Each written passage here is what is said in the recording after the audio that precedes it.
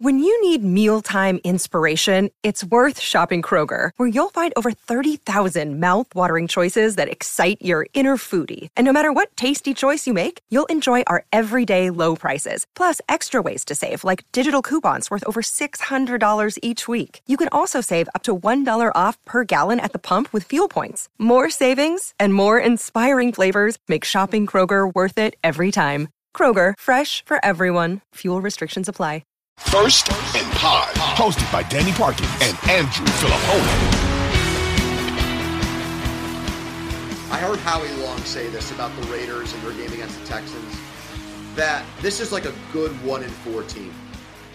Like as an ambassador or as a face of the Raiders, like they, even though their record sucks, they like their team. I think the Colts a few years ago started 1-5. And made the playoffs with Frank Reich and Andrew Luck and rallied.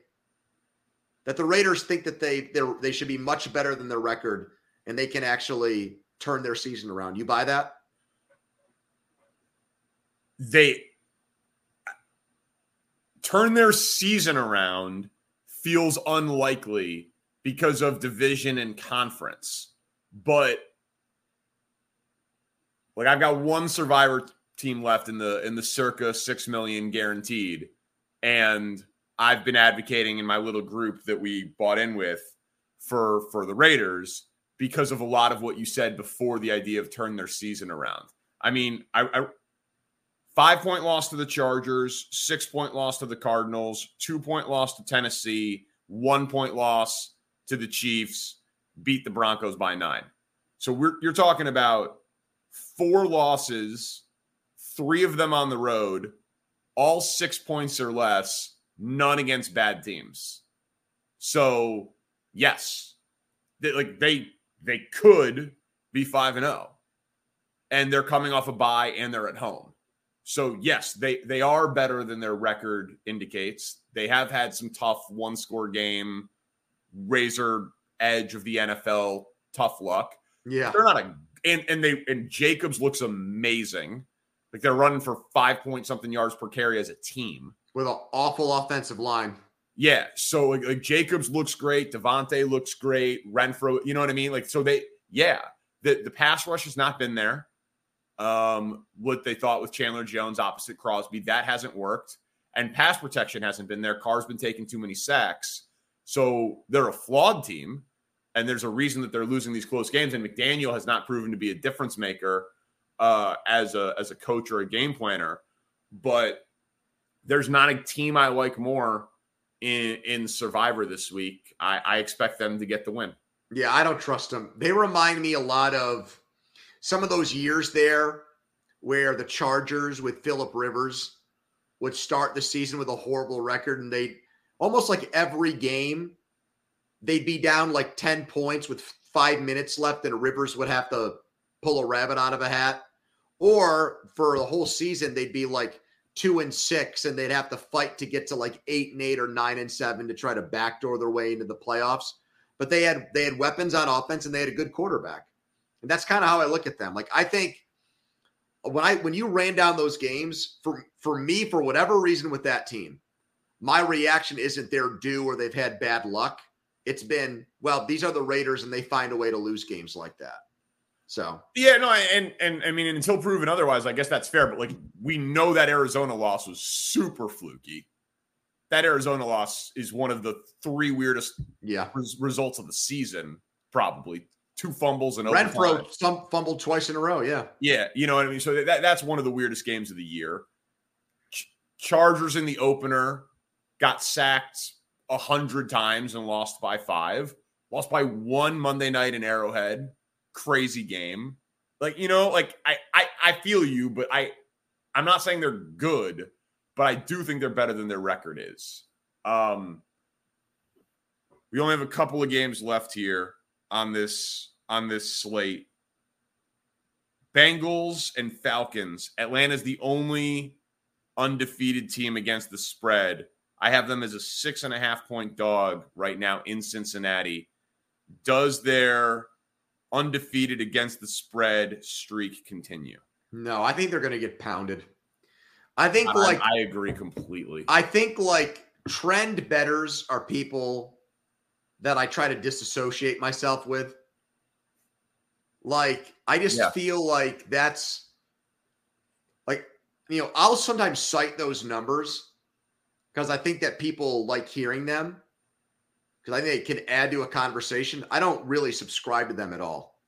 And I think somebody will be like, oh, look at the Falcons. They'll do the same thing you do with the Raiders. Look at how they almost beat the Rams. Look at how they almost beat the Bucks. They got screwed.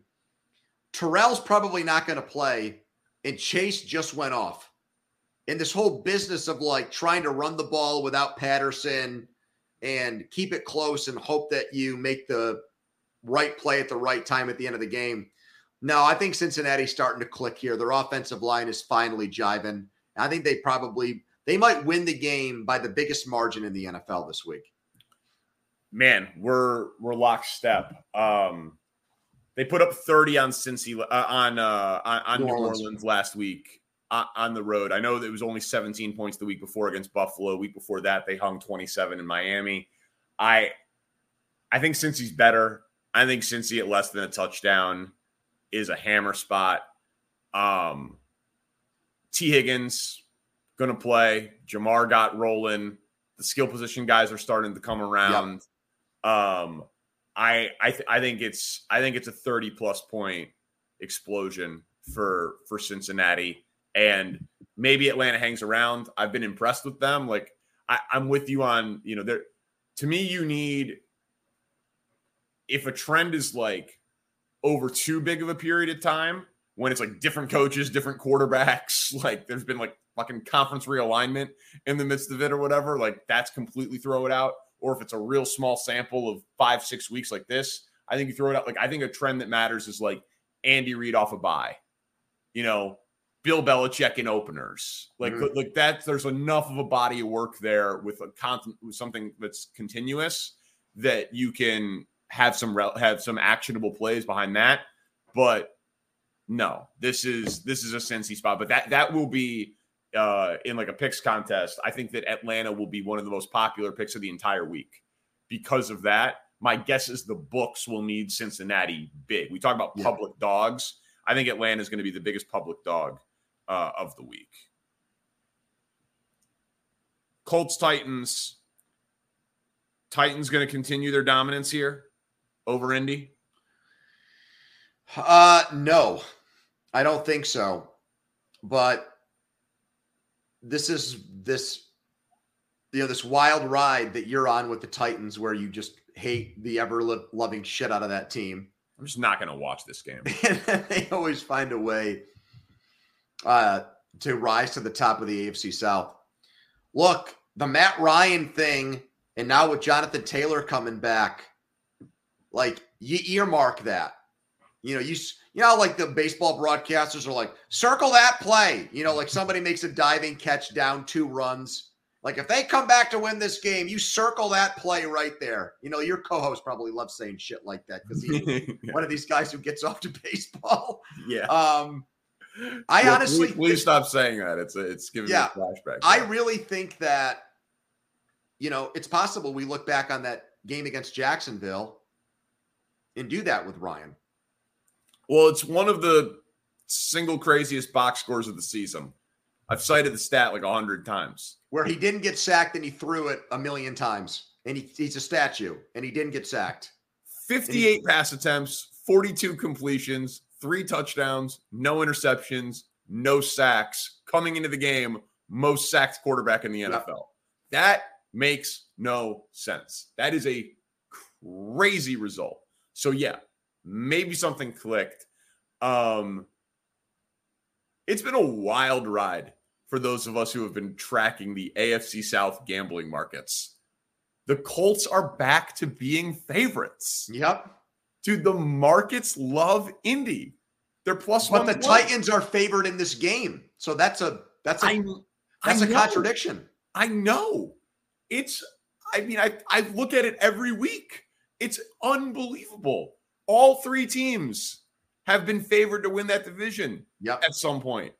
And now it's back to right where it started with the Colts as a short favorite to win this crappy division. Can you just watch this game for me so I don't have to?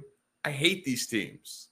I hate gambling on these teams. I hate caring about these teams. I feel like you actually like this last game, the final game, which is Seahawks-Chargers. I love this game. And the question I have for you is, what's more likely, the Chargers win the AFC West or the Seahawks make the playoffs? Okay. More likely is clearly the Chargers. Better bet is, I think, a more interesting conversation because the Chargers are, I looked it up, they're like plus 210 to win the AFC West. And you hate that. Well, at that price, yeah, they're too injured. But J.C. Jackson getting benched, etc. Yeah, but Seattle is 5-1 to make the playoffs. I told you last week it was like 18-1, bro. Well, I know, but so like objectively, like if the question is what's more likely, the Chargers to win the AFC West or Seattle to make the playoffs, I'll take the gambling market telling me that it's 2-1 against 5-1. But which ticket would I rather be holding? Like a 2-1 Chargers ticket or a 5-1 Seattle ticket? I still think there's more value on the 5-1 Seattle ticket. But if you hadn't looked that up on your own, would you have thought that off the top of your head? That the odds were priced that way? I didn't think so. No. But how many NFC teams are we definitively saying are making the play, right? Like, okay. Philly. Dallas. NFC North winner. NFC South winner. Well, that'll be Tampa. Right. Tampa. Almost by default. Yep. NFC West winner, which probably is not Seattle. You're at 5 teams right now. Right. So what are the chances that Seattle is 6 or 7 in the NFC? Are favored against the Giants next week. I mean, even though there's a big difference in record right now, that would be a big one. That would be a swing game in their favor. Arizona. Man, I'm telling you right now, this Kenneth Walker kid, I think he's getting a late start, but I like tickets on him to win the Rookie of the Year. Because if he follows up what he did last week and they start winning games because, you know, he adds to the Geno Smith narrative and they become a big juggernaut offense, that's not a hard award, right? That's a wide open award. Right it is. Now. I don't even see it posted right now at the site that I'm looking on. Because I think Olave Thursday night had another game and that kind of. Oh yeah, so they haven't reposted the numbers. Okay, that makes sense. But dude, he's good. He's a really good player. Yes, and he wants the ball a lot. He's durable. Do you know what the number was? I think he was like worse than 20-1. Oh, okay. This week. All right, interesting. Yeah, I'll look at that in the morning and see if I can get in there. It's weird about the Chargers, man. I was such a big Brandon Staley guy, and now I find myself wondering if, like, I talked myself out of one of my number one rules, which is you want an offensive coach, period. Like, Belichick's the exception.